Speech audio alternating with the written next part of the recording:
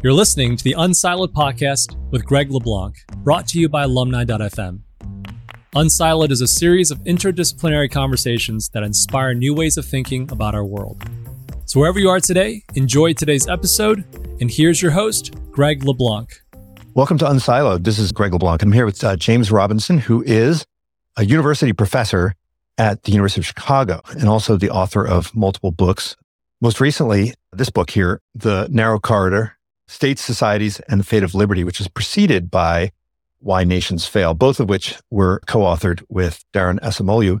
And you also authored this one, also with Daron, which is Economic Origins of Dictatorship and Democracy. And then you edited this book, Natural Experiments in History. Now, as a university professor, I guess that's the ultimate interdisciplinary position because you don't have to actually belong to any kind of department. You're an economist as much as you are a political scientist. And the theme that runs through all of your work is this interrelationship between politics and economics. I think in the Why Nations Fail book, you're focused on the prosperity and where prosperity comes from. And then in the Narrow Corridor book, it's kind of liberty and where liberty comes from. And these two things are very closely related. So maybe we can go back to the beginning when you first started doing research. And I kind of want to know what drove you to pursue these questions and why did you find the existing answers unsatisfactory? I mean, I was studying history in the late 80s, and that's when I first started thinking about the same things that you were thinking about. And it seemed like the solutions that were out there, the answers to these questions, they were unsatisfactory. And the world really was crying out for new analyses and new solutions. So tell me kind of where did this all begin? Yeah, that's a good question. I think that I was very interested in questions of comparative economic development when I was an undergraduate at the London School of Economics and when I was a PhD student at Yale. But most classes in development economics didn't actually talk about questions like this. They didn't talk about why some countries are rich and some other countries are poor. They just talk about the impact of different sorts of policy interventions, like some evaluation of some World Bank program, or if we do this or that. So you don't really even discuss like why African countries are poorer than we are. You just talk about, well, we need to do things to help them, and here's something we could do, and we estimate the impact and things like that. So I found that sort of bizarre.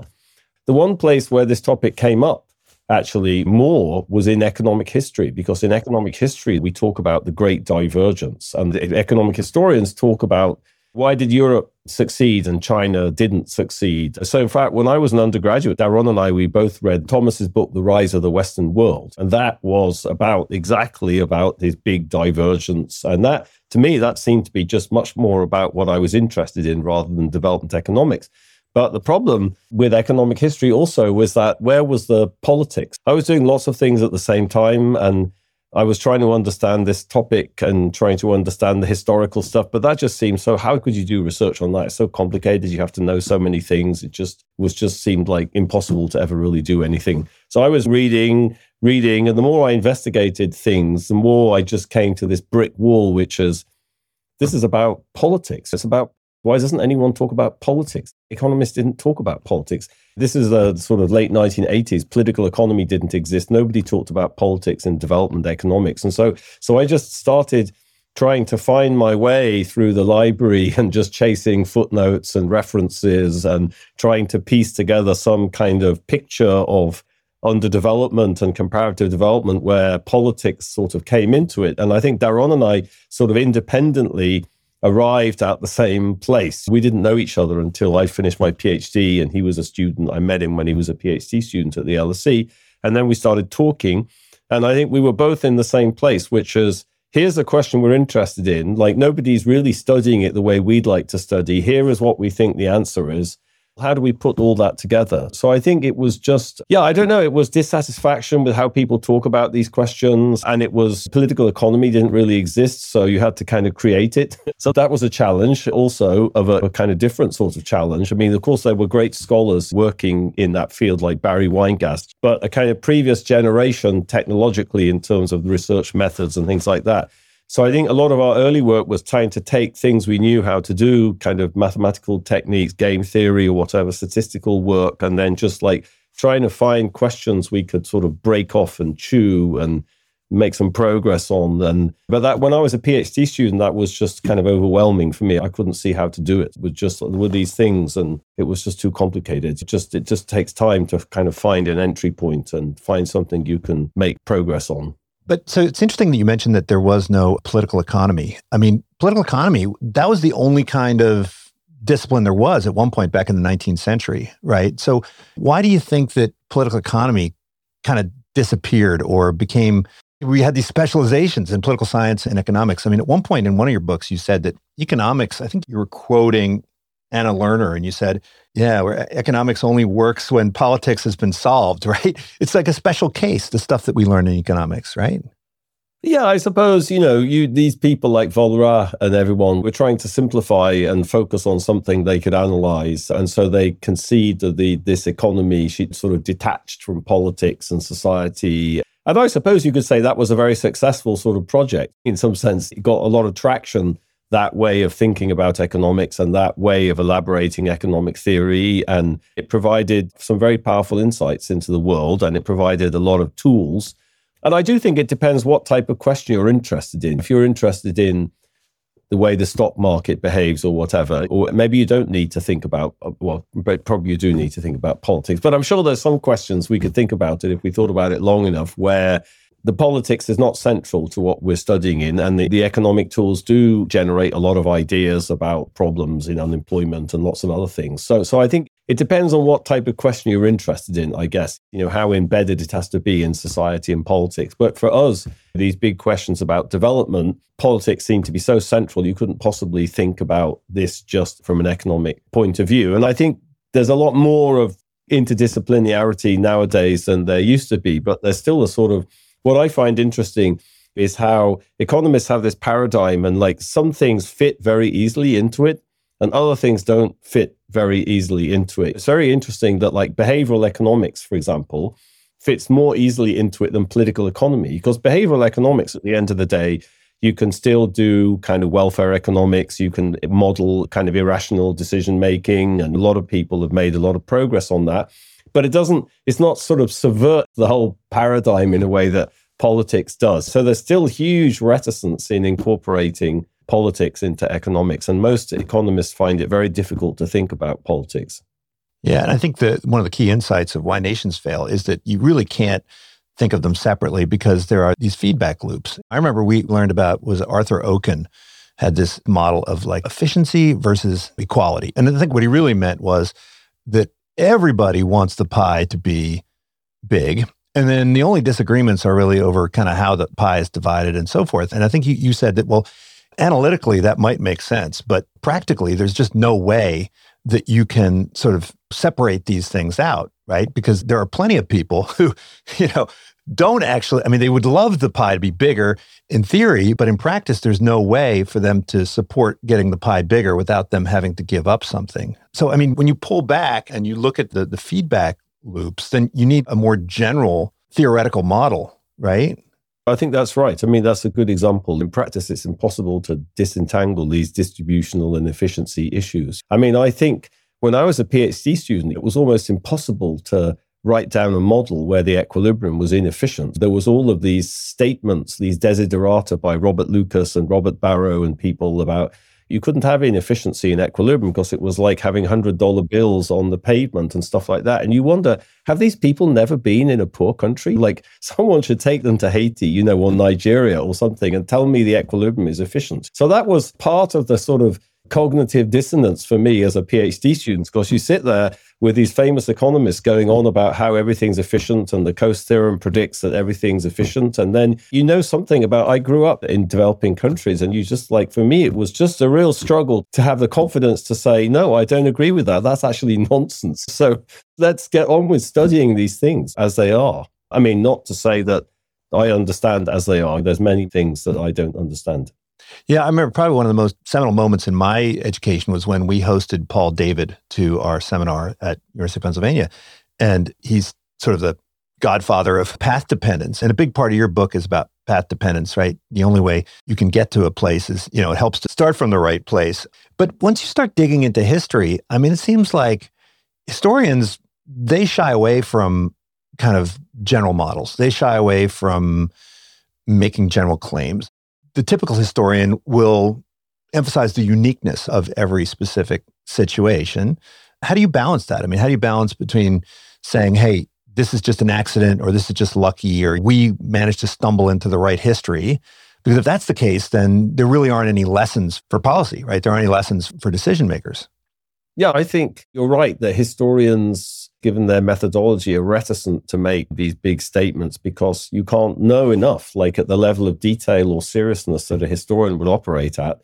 You can't be familiar with all the sources and all these different countries in different languages. Social science is very different from that. We don't go so much into the depth like historians do or anthropologists, and we want to try to see what's similar. And I think that's a very difficult thing to balance. I don't think you ever get it right. I'm endlessly racked with anxiety about whether I actually know enough about that case, or am I missing something, or is my knowledge too superficial? I teach in the history department here. I've worked with historians, but you can never be like them. So I think we have skills, they have skills. The most important thing is to talk and collaborate and appreciate other people's methods and other people's knowledge. I tend to think that there's a lot of indeterminacy in the world, in the sense that of particular idiosyncratic events or circumstances can lead to path dependence, can lead to a chain, a dynamic chain. And, I remember when I was a PhD student, Paul David coming and giving that QWERTY paper at Yale, actually. It was incredibly exciting. It sort of changed my life that day. I went out with my head spinning. It's such a sort of inspiring agenda.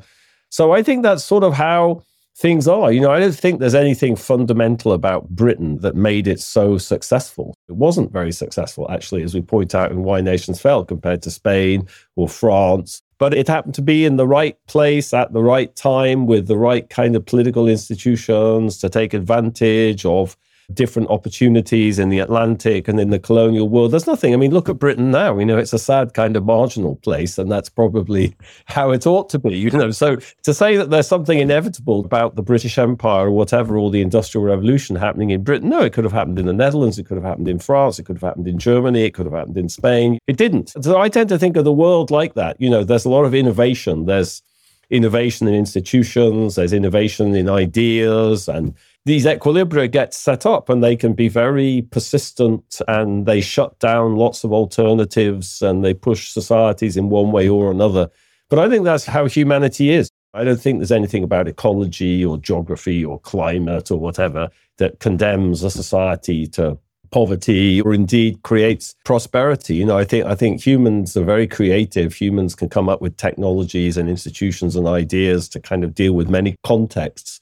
I always like the example when I teach, I give the example of ants. So that you may not know this, but there's 9,000 species of ants, different sorts of ants. And when ants got to Canada, they speciated because Canada was a sort of cold and marginal place. So ants had to adapt to Canada. But when Homo sapiens got to Canada, they didn't speciate. They invented igloos, and they developed a taste for eating seal blubber and ice fishing. And so they innovated to adapt to the context. So for me, it's not like the history of humanity is not like people being condemned to some outcome because of ecology or geography or whatever. It's humans innovating to kind of flourish, in whatever niche they find themselves. Well, but a development economist, one of the criticisms that they would launch at the History Matters school is, okay, so the solution to our poverty is we need to just get a new history, right? If everything is contingent on the prior events, then we just have to kind of hope that we can get lucky, right? It's much more satisfying if you think that poverty is caused by uneducated leaders who just haven't been exposed to the right school of economics. And all you have to do is send some educators down and whisper in their ear about what they ought to be doing. And then they'll go, aha, I didn't realize that we need to have free trade. Now I know, and I can just set in motion all of these policy changes. Isn't that much more attractive? It'd be much more hopeful. Well, I don't know. I think there's a lot of path dependence, but societies also change. Societies do change. It's just that we don't really have good generalizations about that. I don't know if that's to do with it. Like, here's an example. So think about Barbados or Mauritius. So those are two of the world's most successful societies economically in the last 30, 40 years. Barbados has GDP per capita of like $20,000. You go to Barbados, there isn't a poor person. It's been very democratic since independence. But think about the history of Barbados. It was a sugar island colony. It was like Haiti. It was just thousands and tens of thousands of toiling slaves until the 19th century. After slavery was abolished, there was all these bans on migration to stop the slaves leaving. They had to go back into the sugarcane plantations. I mean, it's a horrible history, absolutely horrible. But in Barbados, they've reinvented themselves. They've kind of freed themselves from that history and created an extremely prosperous and egalitarian society. Same with Mauritius. Mauritius even more so because it's industrial and it's even more diversified. So I think there are examples like that, but we don't have a magic wand. We don't understand, like, how did they do that? There's a very interesting essay by Orlando Patterson, actually, about Barbados, but it's not very much about the specifics of Barbados and Bajan culture and institutions. And it's a beautiful piece of work, but it's not a general argument about how you make transitions or how you change societies. And I think we have some generalizations about that, but, I think you could say that they're pretty inadequate. In Why Nations Fail, we talk about how sort of collective action that changes institutions and can kind of make them more inclusive.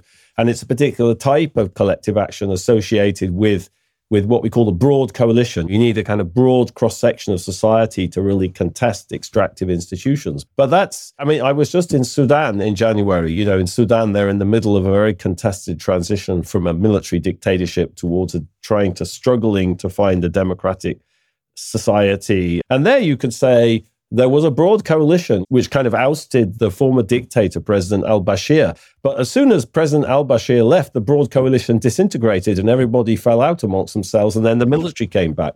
So I think that's something we need is to understand that much better. Like, it's okay to have a broad coalition, but how do you keep people together? Like, how do you find kind of collective projects that can keep people working towards a sort of inclusive society? So just to say, I think there is a way of thinking about policy in this kind of framework we have, but I think you have to be, wishful thinking doesn't really get you very far.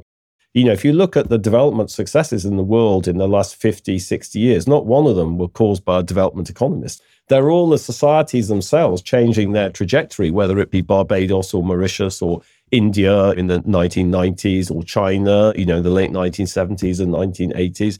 South Korea in the 1960s and 1970s. That wasn't anything to do with any development economists. So we should be a little bit humble about our kind of understanding of the world and our ability to influence it, no? Well, let's just dig into the hypothesis in Why Nations Fail. I mean, in a nutshell, it's really, without inclusive political institutions, you will not have kind of inclusive economic institutions, right? I mean, without inclusive politics, you will ultimately have less prosperity than you could. And I guess the question that a Coasian economist would ask is, well, why not, right? Why can't those deals be structured? Why wouldn't it make sense the King of England was no less of a self-interested maximizer than the King of France, right? So why is it that the King of England found it in his interest, institutionally, to cede this power, say, to Parliament, right? I know you have specific stories. Is there a science of deal-making or, architecting these Pareto improving deals that could be somehow sent out into these dysfunctional equilibria and figure out ways to mutually beneficially, expand the pie? Well, I think the best generalization we have in social science is that is to do with inclusive political institutions. It's to do with broadening the distribution of political power. Our view is that to have prosperity, you need to have inclusive economic institutions. You need to have broad-based incentives and opportunities if you're going to have innovation, if you're going to have entrepreneurship. And you can't have favors and monopolies and barriers to entry because it's never going to create innovation and it's never going to create secure property rights. And it's not going to create all the things economists have known for a long time generate economic growth. So where do you get such economic institutions from? And our view is very simple. You can't have inclusive economic institutions on the whim of some autocrat or dictator. It's who benefits from inclusive institutions. They have to be empowered politically to demand them. So I think the British monarchy didn't want. Charles I had to be beheaded and James II had to be kicked out of power and run to France in the Glorious Revolution in order for a political equilibrium to emerge with more inclusive political institutions, which led to more inclusive economic institutions. Yeah, there was a king, there was William of Orange, but he was in a completely different place than James II was. He didn't have the autocratic political project collapsed. Parliament took over because really it was Parliament who put William of Orange in power. They passed a law saying James II had abdicated, and which he hadn't really, but they had the upper hand after that. That, again, that's a transfer of power. It's a transfer of power. That's what we emphasize so much, politics driving economics. And this is a brilliant, one of Barry Weingast's seminal pieces of work with Doug North in 1989 on the Glorious Revolution, where they kind of emphasize that the problem with the Stuart monarchs is they had this massive commitment problem. They couldn't commit. No one would lend them money. Property rights were insecure. And how did you solve that commitment problem? They couldn't solve it. You could imagine, in principle, they could have created institutions or they could have tried to come up with some mechanism which would have solved their commitment problem, but they didn't. And maybe there's reasons for that. There's deep cultural reasons for that, which we never went into. Charles I, for example. Charles I thought that he could cure people by touching them. In fact, he did that 92,000 times. He really believed God had made him king. I think James II was not so much into that. But how do you solve this commitment problem by institutional design if the king really believes that God made them king and they can cure you by touching you? I think maybe that's just very hard to solve, in a post-theoretic world. Well, among lawyers, there seems to be a faith in kind of written constitutions and kind of agreements that people come to. And so the solution would be, we want an independent central bank. Okay, then we were just going to legislate an independent central bank. And I've always found that to be a bit naive. I think it helps, but there's other types of power relations. In that book that you were waving around earlier, Economic Origins of Dictatorship and Democracy, we make this distinction between sort of de jure power and de facto power. Like, I can write a law and I can give you decision rights and that can help you, but I can overrule the law too. I can get guns or I can use collective action. There's other sorts of power that can kind of trump power that comes from institutions. So I think institutions matter. I've done a lot of research in Colombia and South America. I studied a lot of institutional design, the origins of electoral institutions, for example, or constitutional solutions. And, when you get into the history and you sort of study how these people thought and the debates or whatever, you see they cared about institutions. They wanted to rewrite the rules. They understood that it might not stick and somebody could just ride roughshod over all of them, but they still thought it helped. I think there's a sort of balance between this can help, but there's other sorts of power and it may not work. But also, it's talking about, this is a very specific example of the British case. British people don't solve problems by writing constitutions. There still isn't a constitution in Britain. So I'm not sure it ever occurred to them to, if you read the Bill of Rights, for example, which was passed after the Glorious Revolution, it's the vaguest thing. There was this problem with Parliament of the monarchs not calling Parliament. So you might have thought it would be good to create a mechanism to sort of imagine that Parliament could call itself. If the king doesn't call you, you can constitute yourself. Well, they actually did try that a bit earlier, and they just decided that. And then so they didn't do it. And the language is very vague, So that's a British thing. And I'm British, and even I'm not sure I understand it. But there's something very British about that, sort of like everybody understands kind of. But yeah, anyway, but I think that's a specific. British people don't think like that. But Latin Americans, Colombians do. They think the way you're outlining. And I think it makes sense. It just doesn't necessarily work because it's part of an equilibrium with other sources of power. Well, I think there's another view that you find among some economists. There's a spectrum between strong state and weak state. There are some that think that weak state is the solution, right? That allows the market to function better, and the strong state is the problem. This seems to be a remarkably narrow view, right? That presumably you're looking over a very small set of cases, because the secret to England's success, as you point out, is that the state was quite strong and quite effective.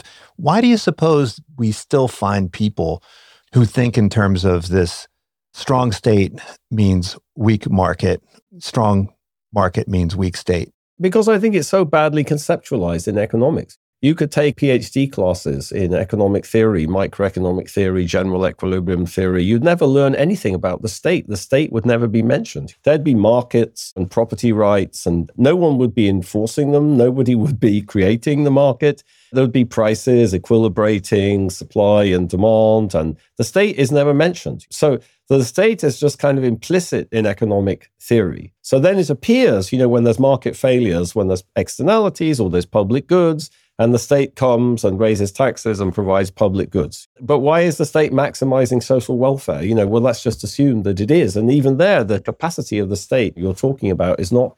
So I think it's really confused in the minds of economists, honestly, this whole issue of the state. So I think they tend to think of the state as raising too much taxes, or of course there's discussion of corruption and things like that. But I think it's just generally confusing. I mean, if you read what Milton Friedman said about it, I think he just thinks that the state can tax too much, and he didn't really have a very good positive theory, but the state could tax too much and it could regulate too much, and the private sector, private individuals are better at dealing with these problems themselves, and the state is. I just think the whole issue of state capacity is just not well conceptualized. For me, interested in developing countries, it's obvious that the problem in developing countries is lack of state capacity. The state can't provide order, it can't provide basic public goods, it can't raise revenues. The rich countries of the world all have very powerful states that do a lot of taxing and public good provision. And I think we can have an honest debate about, do we think the state does too much in Sweden and it sort of mollycoddles society too much and there's too much redistribution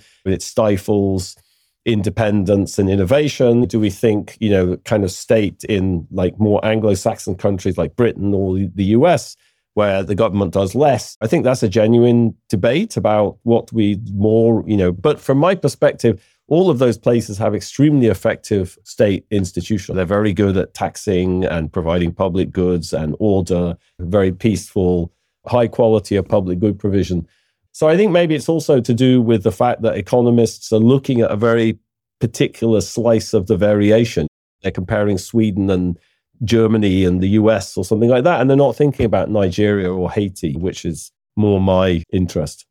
Now, look, when you guys switched to the second book, was the second book kind of filling a gap, sort of fleshing out exactly what is being included, right? So when you have these inclusive political institutions, what is this counterweight that forces the inclusiveness? Is that the sort of motivation behind the narrow corridor? I think that's a good way of saying it. The reason we wrote the narrow corridor, there are several reasons. One, really the focus is on the emergence of inclusive political institutions. It's much less about economics, as you point out. We tried to refocus on other aspects of society that we think probably people value. I'm not sure liberty turns out to be a kind of very loaded word in the United States, but, just sort of freedom in some broader sense than economic freedom. But I think in Why Nations Fail, we tried to keep things very simple. Let me just give you an example in a way that the more we thought about it, the less satisfactory it was. So we talk about extractive political institutions, but there's two dimensions to political institutions. There's this issue of the sort of breadth of political power in society, and there's also the capacity of the state. So we say, why nations fail? Well, you can have extractive political institutions if either or both of those things fail, either if the state lacks capacity or you have narrow distribution of political power. But once you start sort of unpacking that, you see that those societies are sort of radically different. We kind of put all these extremely different societies into this bin of extractive political institutions. And once you start unpacking that, that looks really interesting. And the distinctions look enormous. So in Why Nations Fail, we sort of point out, well, Somalia is an example where actually you have a very broad distribution of political power, but there was no state traditionally in Somalia, and there really isn't much of a state today. It never existed. But that's a completely different society, of course, from China, where you have a different sort of failure of inclusive institutions. So one of the motivations of the narrow corridor was to come up with a framework where we could actually treat seriously these differences between different sorts of extractive political institutions and think about their dynamics. Because if you're interested in this question of how do you become inclusive, then the type of problems you have in those different societies are radically different. So I think that was part of the motivation. The other part was more of, I think part of the problem with inclusive and extractive institutions, it made it look too sort of discrete. You go from extractive to inclusive, and we talk about these transitions like the Glorious Revolution or whatever it is. But of course, it's much more of a process in reality. And we thought that this framework in the narrow corridor kind of emphasized much more this process and the sort of the dynamic interaction between the state and society. So in many ways, it was us kind of thinking through things that in order to write Why Nations Fail and keep it simple, we had to sort of not put under the rug, just kind of, put on the back burner, and which we always kept thinking about, I suppose, and trying to find a way of incorporating them into the analysis. Right. And I think one of the key planks of your thesis in the narrow corridor is that there will be a tendency for these states to become more powerful.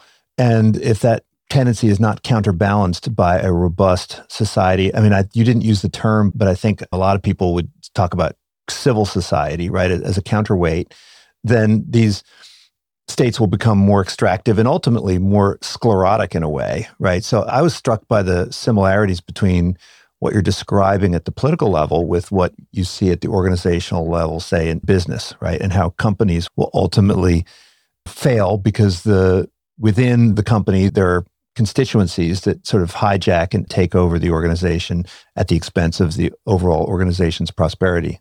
You're alluding to the fact that there's a particular kind of dynamic that drives this. In the narrow corridor, we have this sort of diagram where we look at this interaction between state and society, and there's these three sort of steady state equilibria.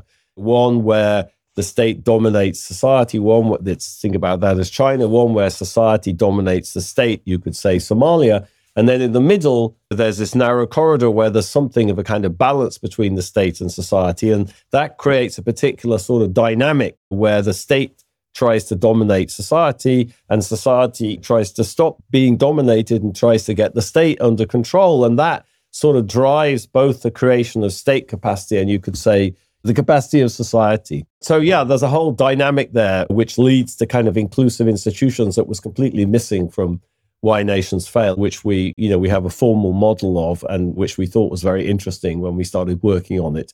And we just try to use a lot of historical examples to illustrate that dynamic.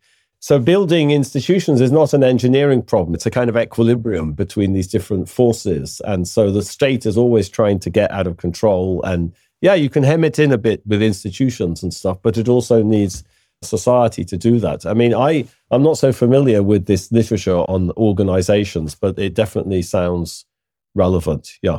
Well, what I found most interesting is this idea that Hobbes was just wrong, right? You can remove the state and it's not going to necessarily lead to a war of all against all. There are these other alternative institutions that can suppress warfare, right? But that those can be constrictive and oppressive as well, right? And you talk about the TIV and a couple other societies.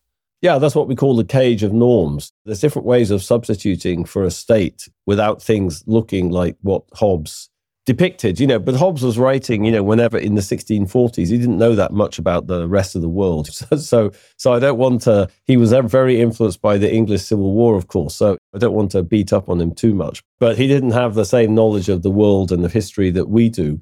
And I think that's right. But of course, it's also true that those sort of equilibria, in this Nigerian case of the TIV that we talk about quite a bit, that equilibrium doesn't really allow for a prosperous kind of modern society either. So in order to sort of stabilize this stateless equilibrium, that has all sorts of problems for the way the economy works and the way society works that don't really allow for a successful economic development either. Well, now, one of the things that you point to in England as the sort of source of at least English or Western European emergence was this European scissors, right? So you have the tradition of civil law that came from the Romans, combined with this idea of kind of self-government collectivities from the Germanic tribes.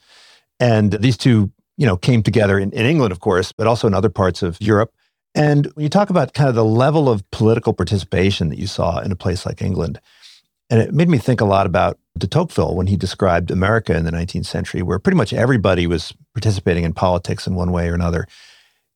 In today's America, everyone is sort of obsessed with politics in a way, but they're not really participating in the same way that they were in the 19th century. Do you see contemporary United States sort of Where are we in this corridor? Are we kind of moving in one direction or another?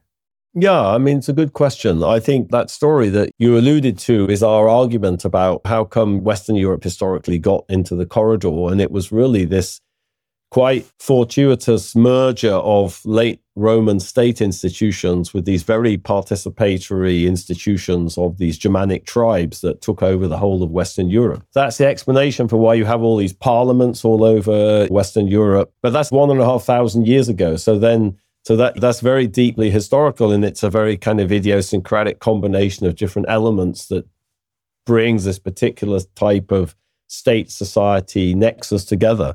And then, that sort of gets imported into the United States. And it's always a struggle. If you read the chapter in Why Nations Fail, for example, about the origins of colonial institutions in the US, again, the Virginia Company tries to set up a much more extractive system, but it sort of falls apart in the conditions of where you couldn't use slave labor, where you couldn't exploit indigenous people, which was the first kind of strategy that the Virginia Company wanted to use, because the indigenous people were too few on the ground and too difficult to exploit in Virginia in the early 17th century. Of course, eventually they did start importing slaves and develop tobacco plantations. But by that time, there had already been a big change in the institutions. So we're not making an argument that there was some simple transplantation of like British institutions into America. I mean, there's David Hackett Fischer, there are arguments along those lines in the historical literature. But that's not our argument. That's another example of this sort of struggle in some sense that we were discussing before in the corridor. I don't know today. I mean, I feel like the United States has changed enormously since I first came here as a PhD student in the late 1980s. It's changed enormously in terms of the sort of politics and political polarization. I still see enormous dynamism in the economy. There's still enormous creativity and innovation in the economy. So I don't see economic institutions. Yeah, there's the enormously rich people. There's enormous increases in inequality. But, that mostly seems to be created by people giving people what they want. People like buying from Amazon. People like buying Tesla cars. This is not Mexico. It's not Colombia.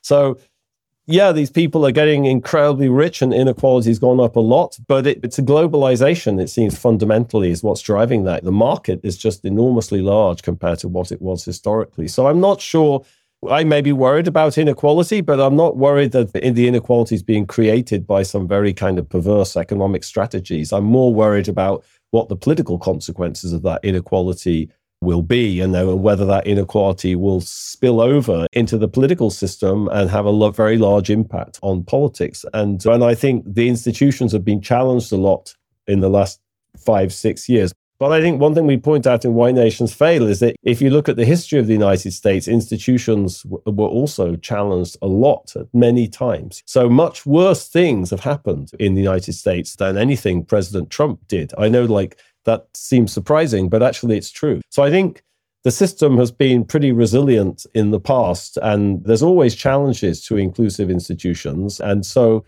I don't know if I'm an optimist, but I think if you read the Federalist Papers, Madison was very clear that the reason you have institutions, you design institutions in a particular way, you spread power, you make counter ambition, as he said, is because you're going to have people trying to destroy the institutions and trying to pervert things in their own interest in the way President Trump did and is still trying to do. But, to me, I think we've all been living through this sort of period after the collapse of the Soviet Union of the end of history. But there is no end of history. We're back to something much more normal now in the past. It's just we sort of forgot it because we lived through this incredible period of peace and security and prosperity. And now we're back struggling with a more kind of normal world, it seems to me, honestly. Well, I mean, a big part of the narrow corridor is about how countries can get from outside of the corridor into the corridor, right? But you also talk about countries that exit the corridor, right? And you told some stories about like Venice and Ferrara, and they're basically failures of society, right? Where society failed to kind of push back against the consolidation of power by the state. In fact, maybe even voluntarily kind of, handing over this power. So if there's a science of getting into the corridor, maybe that's what the job of development economics is, to kind of think seriously about getting nations into these corridors. Should there be a separate discipline that devotes at least as much resources to kind of keeping countries in the corridor that are in the corridor? And what would that discipline be called? I don't know about that. I think you're right. That's the way we would think about that. When we think about how do you solve these problems of development? Well, it's about getting into the corridor and getting these kind of dynamics going. And, the way you'd approach that problem is very different depending on where you are. I think that's a useful way of thinking about it. But I always think once you start thinking about specific countries and about what's the problem, to go back to Sudan, for example, when we talk about the Glorious Revolution, England in 1688 didn't have an army. It had a professional navy, but there was no army. There were militias, county militias, but there was no professional army. In fact, Parliament and everybody was just completely opposed to having a professional army because they didn't trust the king. But there is a professional army in Sudan, and that turns out to be a major difference and a major problem for transitioning to more inclusive institutions. So there's something that the historical example doesn't illustrate, but turns out to be a massive problem in practice. So I think about most of the Arab Spring countries. Also, the army was a massive problem. The army's back in power in Egypt. I think from our perspective, that's a helpful way of thinking about what the problem of development is. But I think in order to give useful policy advice, you have to really kind of get into all the details of different cases. And at some point, these big social science generalizations, they don't help you much know what to do. Maybe the idea of kind of getting into the corridor and is useful and institutionalizing the power of civil society, but how you deal with all the problems which are different. The problem in Uzbekistan is different from the problem in Sudan and different from the problem in Zimbabwe or Colombia. And all those details are going to be very important in figuring out what to do. What's the role of interstate competition? I mean, I spend probably more time thinking about cases like Blockbuster and Kodak than I do thinking about Argentina and Zaire. But it seems like the organizations that are in a robust competitive market have a much higher likelihood of overcoming this fear of creative destruction than ones that manage to carve out a niche that is safe from competition. Is the same thing true with states? This was Charles Tilley's argument. I mean, if we look at China, for instance, China really doesn't have a lot of competition, and so it really doesn't have any need to become any more inclusive than it is, right? Whereas if you have a country like Israel, which is besieged on all sides, it presumably will have a good incentive to do what it takes to maintain its prosperity, right? That's a very important set of issues. I think it doesn't really enter too much into our way of thinking. I mean, I think for us, this kind of competition between different parts of the world is very important at certain moments, like colonial expansion or something, where Europeans set up these different types of societies. But then most of our theory is about the sort of internal dynamics. And yeah, I mean, it's a good point. But I think we've always struggled to kind of see what the evidence says about that. Just take your example. It's true, China doesn't really have any competitors. So whatever it's doing, it's not being driven by the threat of being absorbed by some other great power. And then look at Israel. I mean, Israel has just been so kind of incredibly successful economically and politically struggling at the moment. But it's surrounded by countries with extractive institutions. Like Egypt is extractive, Syria is extractive, Lebanon has been sort of taken over by Hezbollah. So it's generated instead these kind of ideological projects that haven't led to the kind of economic flourishing. I mean, the economy in Lebanon just basically collapsed in the last year. Somehow Hezbollah's political project doesn't necessitate in making Lebanon prosperous or inclusive. That's just kind of orthogonal to what their project is in kind of taking this fight to Israel. So, I mean, I think those examples are fantastic that you're raising, but I'm not sure they illustrate the idea that interstate competition generates prosperity. I mean, I think, one of the things I'm actually doing a lot of research on at the moment in Africa also, which is sort of fascinating, is that since independence from colonialism in Africa, there's been very little interstate warfare. There's been a few things, but very little. And it's a sort of puzzle in international relations. But actually, if you go back into history, it's just like that too. I mean, at the time of the scramble for Africa, I sort of calculated, back of the envelope calculations suggest there might have been like 8,000 different polities in Africa, like 8,000 independent sort of political entities. There's very little evidence for interstate kind of conflict of the type that went on in Western Europe that Tilley described. Like they sort of developed a culture of coexistence, if you like. I hesitate to use the word culture, but I just did. They developed ways of sort of coexisting in a very interesting way that actually I just started studying. I mean, you're right. There's a set of issues there that we maybe have neglected and people have accused us of neglecting. But I'm just giving you a little bit of the logic behind the reason for neglecting them. Well, I think one of the problems with historical analysis is that it is kind of unscientific in the way that natural sciences are. I mean, it's kind of like geology, right? I mean, you can tell a story, but it's very difficult to run experiments. And I think that in your book, Natural Experiments of History, I mean, does this represent sort of a new approach to doing historical analysis? I mean, economists have been moving in the direction of experiments, field experiments, lab experiments, but also looking for natural experiments. Should we be spending more time trying to do comparative historical analysis in ways that kind of look like experiments? Well, I think that book, which I edited with Jared Diamond, is sort of trying to project this methodology back into the past and sort of playing around whether this gives you a more disciplined way of thinking about kind of historical comparisons.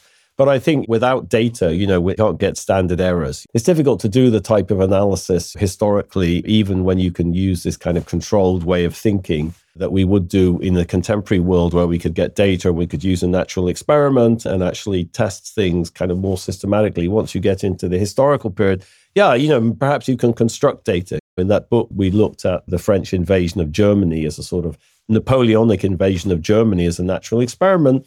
And that helps you think about a kind of a treatment group and a control group. I don't know if that got much traction in history. I think in economic history, it gets a lot of traction. But we were trying to reach the historians. I'm not sure that we succeeded. But, they have their strengths, I guess, and we have ours. Well, I think at one point you said that you can't really engineer prosperity. But presumably there are a set of tools that you could offer to, say, political entrepreneurs who are perhaps thinking about how they can structure institutions in ways that would enhance prosperity. I mean, you talk about Solon, and that's kind of a unique character, right? There's not a lot of politicians out there that are kind of voluntarily imposing shackles on themselves. So where would you, if you were thinking about some kind of intervention, how would you think about developing a tool of interventions that folks could use, either internal political entrepreneurs or perhaps, if you went to the IMF, if you went to the agencies that are essentially offering conditional aid to governments, is there a set of tools that we can extract from history? Is there a toolbox that we could potentially assemble? I think there's strategies. I actually have a talk about this where I talk about strategies. You see people in different contexts using particular strategies. There's opponents to reform, and you have to deal with the opponents and you have to buy them off, or you have to kind of make them secure in this new equilibrium. Yeah, there's political strategies I think that people use a lot. One of the best books about that is actually Robert Caro's biography of Robert Moses, who ran New York City for many decades. And Robert Moses was just a master of political strategy. So actually some of my ideas are from Robert Caro's. Lyndon Johnson, also his biography of Lyndon Johnson, same thing. Lyndon Johnson was a kind of master of strategy and coalition building and kind of marginalizing opponents and getting people into his team and things like that. So I think there are ideas like that. I mean, I'm not sure. The International Monetary Fund and the World Bank, they don't want to know about politics, none of them. But I'm always concerned about there's so many unintended consequences of things like that. I'm not sure it's terribly responsible or ethical for an academic to get into that business. It's a little bit frightening because it's so complicated thinking through all of the consequences of these strategies. Well, my background is in economic history, but I now spend all my time with business folks. And when I teach strategy, it's wonderful to go in and say, well, this is what the company ought to be doing. But when you actually get to the company, you realize that none of that matters unless you have some grounding in power and politics. And so we make sure that we teach all of our students to power and politics so they can figure out ways to actually broker those deals that they need to make. So I look forward to looking at that talk. James, thank you so much for joining me. I really appreciate it. Lots of great books here. I really think everybody ought to read Why Nations Fail and The Narrow Corridor, regardless of whether you're a historian, a political scientist, or an economist. Just every educated reader, I think, ought to check out your work. So I appreciate you joining me. Hope to see you again sometime soon, perhaps in person. My pleasure. Yes, thank you very much. Thank you for tuning in to the Unsiloed podcast. If you enjoyed today's episode, please give us a 5-star rating and review. To listen to other episodes, please visit our website at www.unsiloedpodcast.com.